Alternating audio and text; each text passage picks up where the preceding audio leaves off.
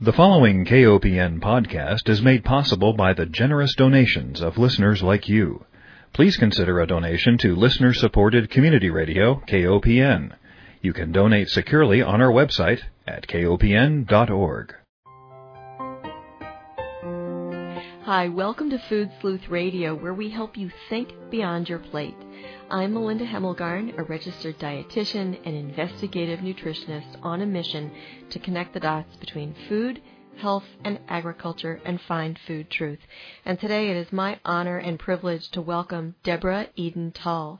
She is a meditation and mindfulness teacher and sustainability consultant who teaches the integration of compassionate awareness into every aspect of our lives.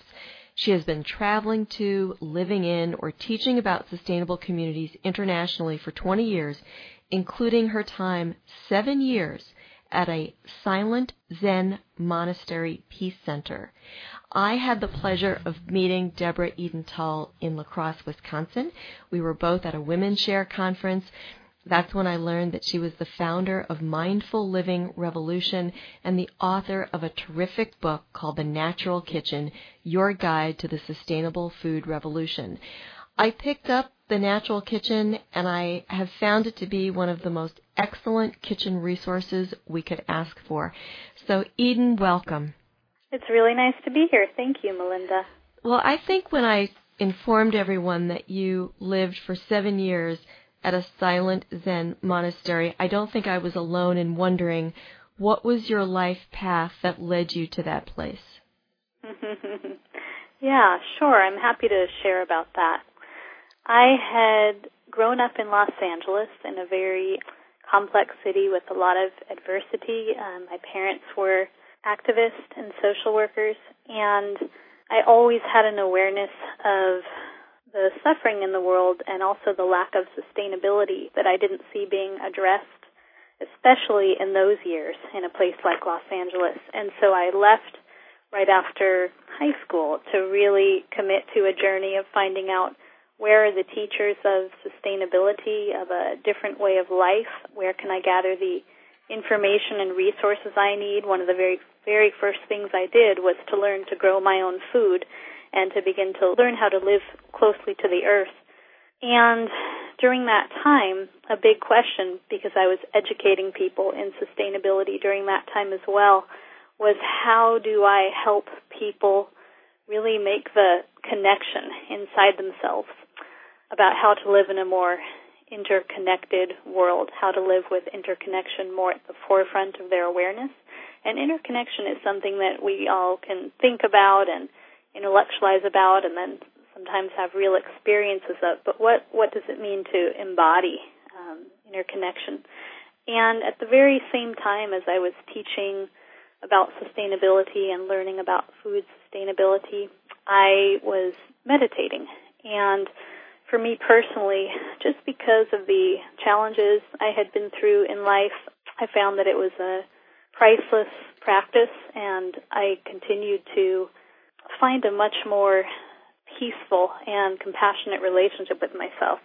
So there was one particular retreat that I went on that was at this silent monastery, and I surprised everyone, including myself, at the end of it by saying, oh, wow, I think I'm about to drop everything and become a monk, which is not something I had thought I would do before. But one of the connections I made was that the interconnection I had been trying so hard to teach through sustainability education, I felt that I could access very, very naturally through the practice of mindfulness and meditation. So actually one of the things I do today, and it's something I've woven through the book, The Natural Kitchen, is using mindful awareness, conscious, compassionate awareness, to help us really get a sense of sustainability from the inside out. That's one of the ingredients that helps us to create a more sustainable world, really feeling the interconnection, living from it. Does that make sense? Mm-hmm, absolutely. Yeah. So you stayed at the monastery for 7 years. Was there any verbal communication at all? Yeah, that's often people's questions. Yeah, there's a system set up there so that we could practice meditation in everything what we're doing. And what that means is if we're eating, we're practicing mindful eating. If we're working or building a structure, it's working meditation, which are wonderful practices to then bring out into the world and learn how to make our work, how to make our eating, all of that a meditation. But there are systems set up so that we could also have really conscious meetings when we needed to get those kinds of things done, or a particular space created about 3 times a week for people to share and process about what they were learning, so we could all learn from one another's experience, because you learn so much when you turn your attention inward in that way. So yes, we didn't socialize, which some people think is crazy, but I figured that I had been so social for so many years in my life that it really would serve me to take a break and turn inward instead, because I felt very strongly that I wanted to just deepen in compassionate living. Well, it's interesting, this whole idea of socialization, because the dinner table is often a place where it's a gathering place for conversation, and where we learn, or where we teach our children how to socialize and how to live in society. And I was curious, in thinking about mindfulness and eating in silence, and how in a way it's beautiful because we become more conscious about the food that we're eating. But on the other hand, I think personally that I would miss the socializing element around eating. Mm-hmm. How was that for you? Yeah, great question. In my experience, for instance, today, as I live and teach out in the world, it's really important for me to have a balance of both. So important for food to be something that is a way of connecting community together, and community celebrating food and the process of food preparation and all of that. And at the same time, the practice of having room in my life for silent meals is really vital too. So, for instance, I was just on a silent retreat last week, and what I got to experience, because all of our meals were about, let's say, 15 minutes in silence and then the rest of socializing, so that balance I'm pointing to. Mm-hmm. But in those 15 minutes, you get an opportunity to, number one, just pause. We are so often running on autopilot, distracted, sort of busy with this conversation in our heads. So a time to really pause and connect with ourselves in a much softer, more present way. Then to really feel, not just briefly, but with every single bite, our immense gratitude for our meal, for every single element that went into this meal, beyond just the plate that we see, from the soil to the honeybees, the water and sunlight, the people who harvested. There's so much to be grateful for with every meal, and so to connect with that. And then to simply allow for focused, present awareness while eating. I cannot tell you how much joy and nourishment and pleasure is available for us in that. We're so often used to, without knowing it, eating too fast or too much, or not really tasting our food fully. You know what I'm pointing to? Mm-hmm, absolutely. So I think that balance today is what I love. I create time in my life for both. Mm-hmm. Well, it's interesting you mentioned part of mindful eating requires this understanding of the elements and this gratitude for the elements that went into the food being there on the plate. And I was thinking that first we have to have an understanding of those elements, and how many of us kind of take those for granted, don't even have a clue about the pollinators and the water and the people that were behind the scenes in creating that food that's on our plate. So how do we, in order to eat mindfully, how do we first educate ourselves about the elements that are on the plate? Yeah, thank you for that question. I think the Natural Kitchen is a really wonderful resource just to give anyone either a deepening education or a beginning education about the sustainable food revolution and about everything about where our food comes from. And it illuminates so much for us. And at the same time, I have the experience of, for instance, when I'll teach a mindful eating workshop, someone who hasn't received all of that information can just be asked the question for them to consider, perhaps for the first time, really, all that went into the particular meal they're eating. And they begin to make the connections themselves and to think of things that I hadn't even thought of with that particular meal, you know? Right. Oh, I'm sure it is a great revelation for the people who participate in these workshops. I went to a mindful eating class one time, just, one afternoon, and it involved somebody gave us a raisin to put in our mouth and to just let it sit there for a while and be aware of it. And that was the extent of my understanding of mindful eating. And I know that it's so much more. And I have to agree with you that, for one thing, the Natural Kitchen is not, this huge volume. It is a very friendly guide. And it is actually, the subtitle is Your Guide to the Sustainable Food Revolution. It's something you could slip in your overnight bag or your purse, if it was, a little larger purse, and just contemplate each chapter. In the introduction, for example, you talk about how our every action impacts the world. I mean, just ponder that for a while with regard to our food system. And then you have everything in here from companion planting when you're growing an organic garden to how to live a zero-waste lifestyle, what's a free-range chicken, to what's the best drinking vessel. So it is all-inclusive, and yet it's not overwhelming. Yeah, it was an incredibly enjoyable project. It's not overwhelming. One of the reasons the project was inspired is because when I moved from, even before the monastery, having had many years living as an organic farmer in very conscious communities close to the earth, to Los Angeles, which is where I moved, it was quite a shock to the system. And I was reminded that even in a time when there's a little bit more awareness of sustainability creeping into our culture, everything that I witnessed around food just seemed so backwards. And then a lot of the education and information out there is information that makes people feel guilty or totally overwhelmed, or that it's something they have to take on, sort of watching themselves militantly, that kind of thing. Mm-hmm. And so I wanted to create a book that would bring people great joy, that's fun, lighthearted, while also holding space for the gravity of the situation we're in, and that really also asked people questions so they could deepen their awareness of the fact that how we treat ourselves and how we treat our world is one and the same. And I feel like there's a lot of growth that needs to happen in terms of people receiving a really kind, welcoming, supportive education in sustainability, rather than one that focuses on the doom and gloom and then makes them feel sort of guilty and lost.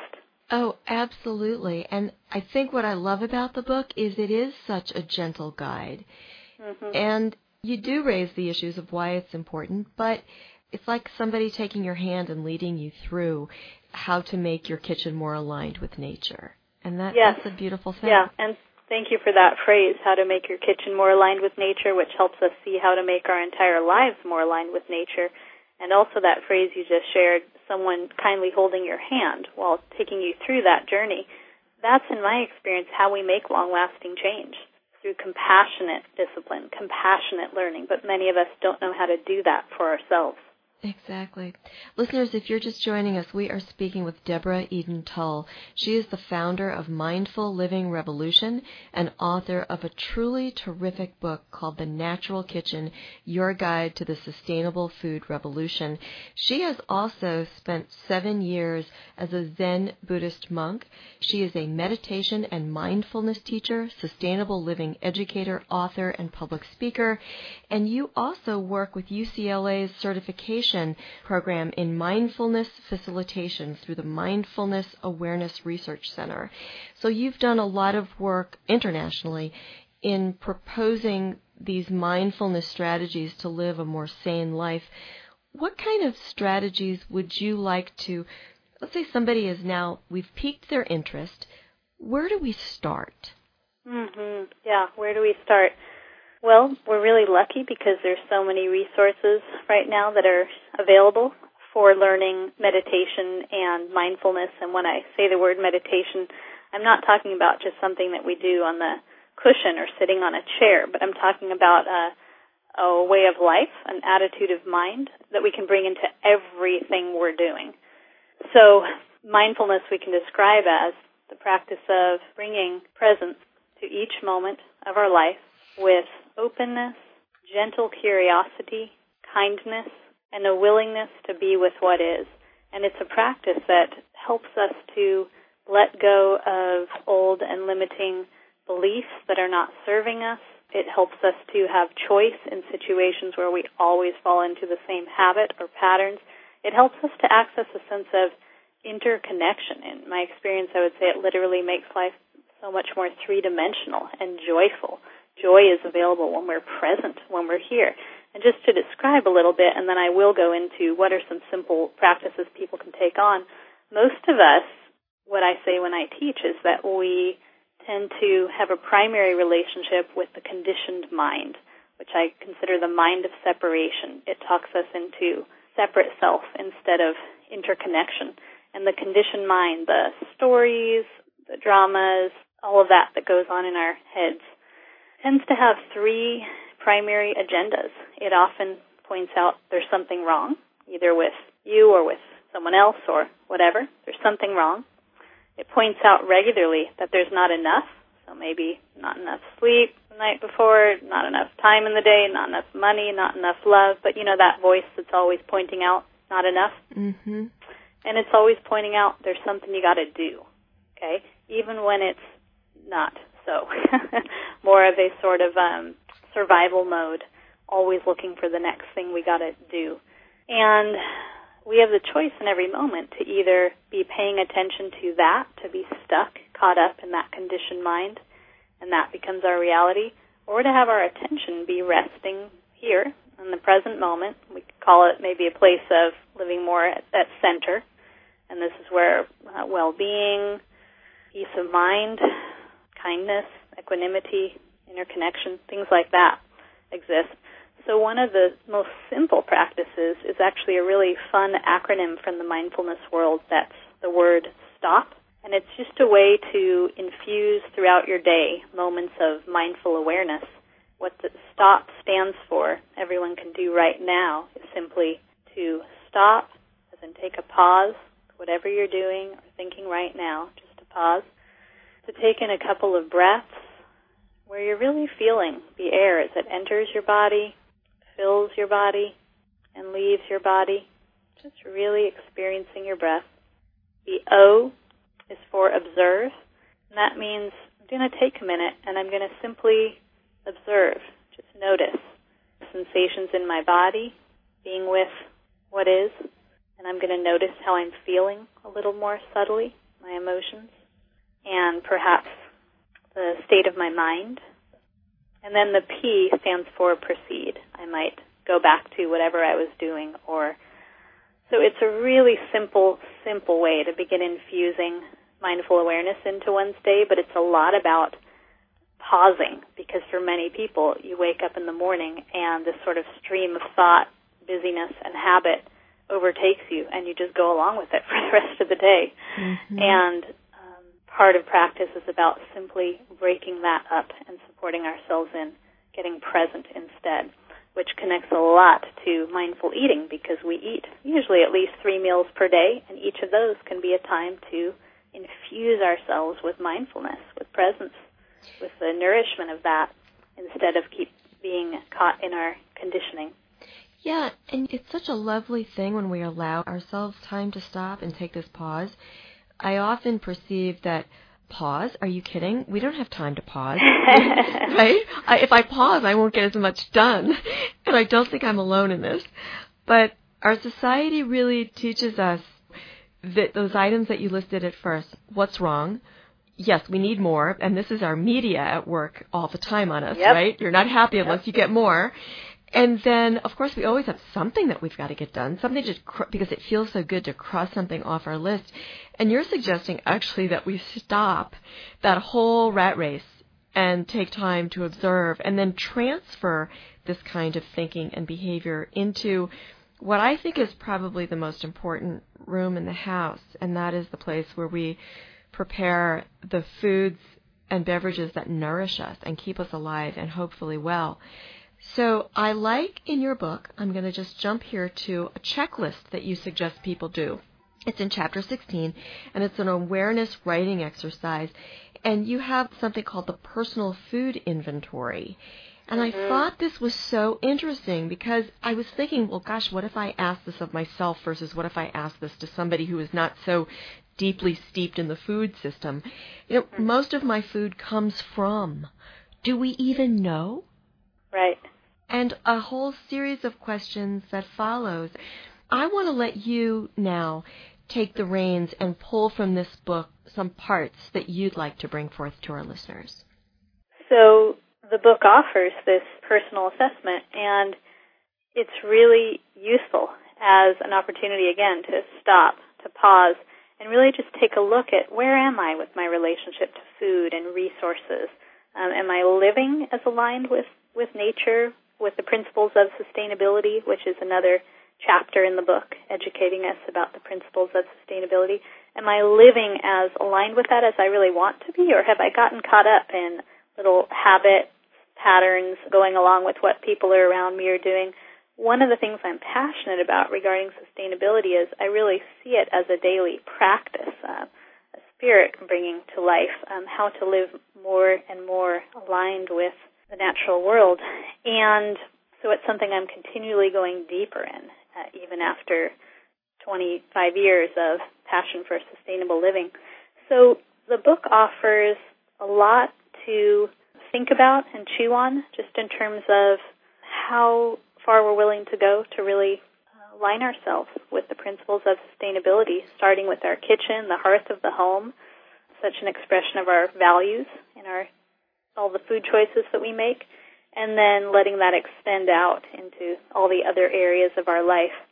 And so we go into detail in the book, into specifics about radical recycling and zero waste, which is a really, really fun topic for me, and food waste and composting, responsible shopping, where our food comes from, guidelines for shoppers, what to cook in, what to store food in, how to turn kids on to this, all of these areas. So it's a continual project. Well, let's talk a little bit about children, because they in particular are, as you recognize in the book, they're so ready for environmental education. They're so in tune with their environment naturally. And our society, unfortunately, largely does a really good job of separating them. Yeah. And I wonder, with regard to children's exposure to so many media messages, and parents often feel like they have to let them delve into the media world, or else they won't be popular or like their friends. They're afraid of their children being different. And so we struggle when we're raising children, trying to lead them down a sustainable, kind, and nurturing path. And then on the other hand, we've got this enormous, I call it a true ball and chain, of the capitalistic, corporate, money-making media machine that tries to teach our kids to consume more all the time. Yeah, and that media machine really does target our children, doesn't it? It does. Mm-hmm. Any tips for parents? Yeah, so a couple of things that come to mind. One is just, of course, parental modeling and how much kids learn from simply how we are being.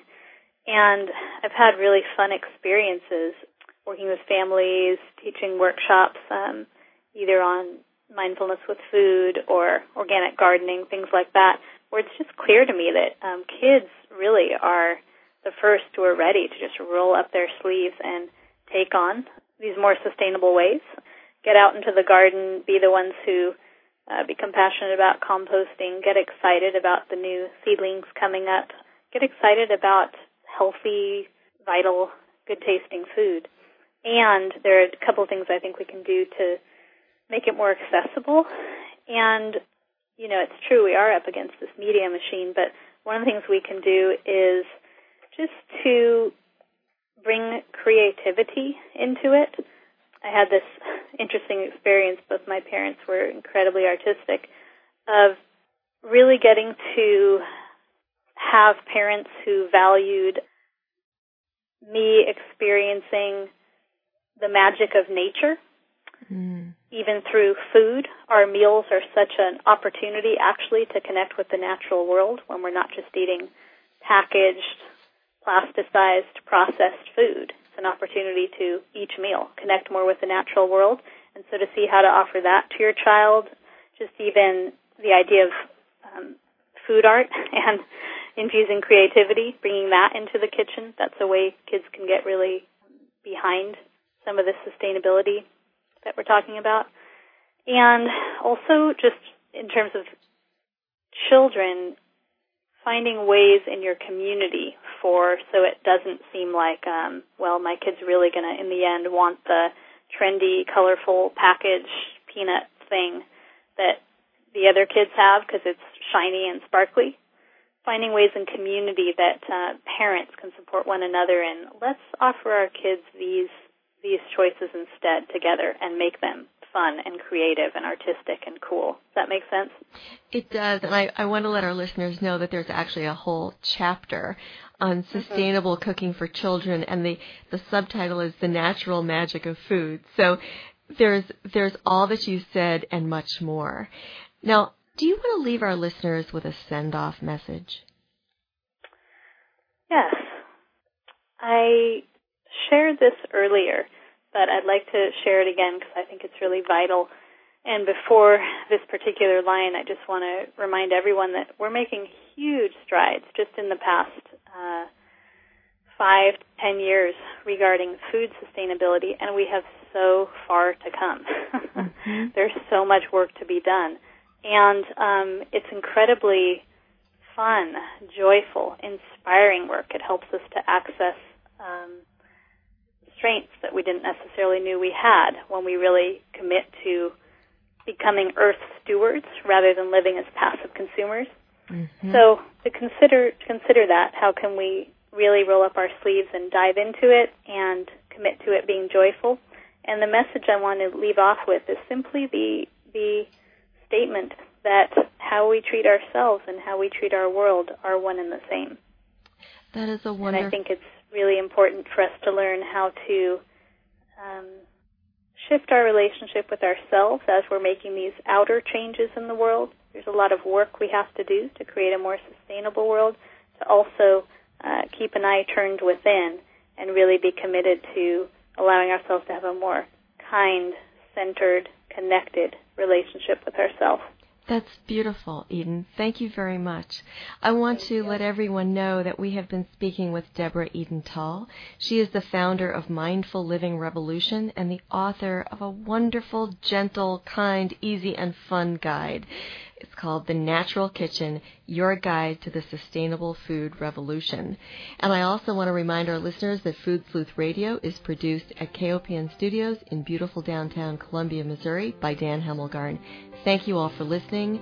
Eden, thank you so much for being my guest. Thank you, Melinda.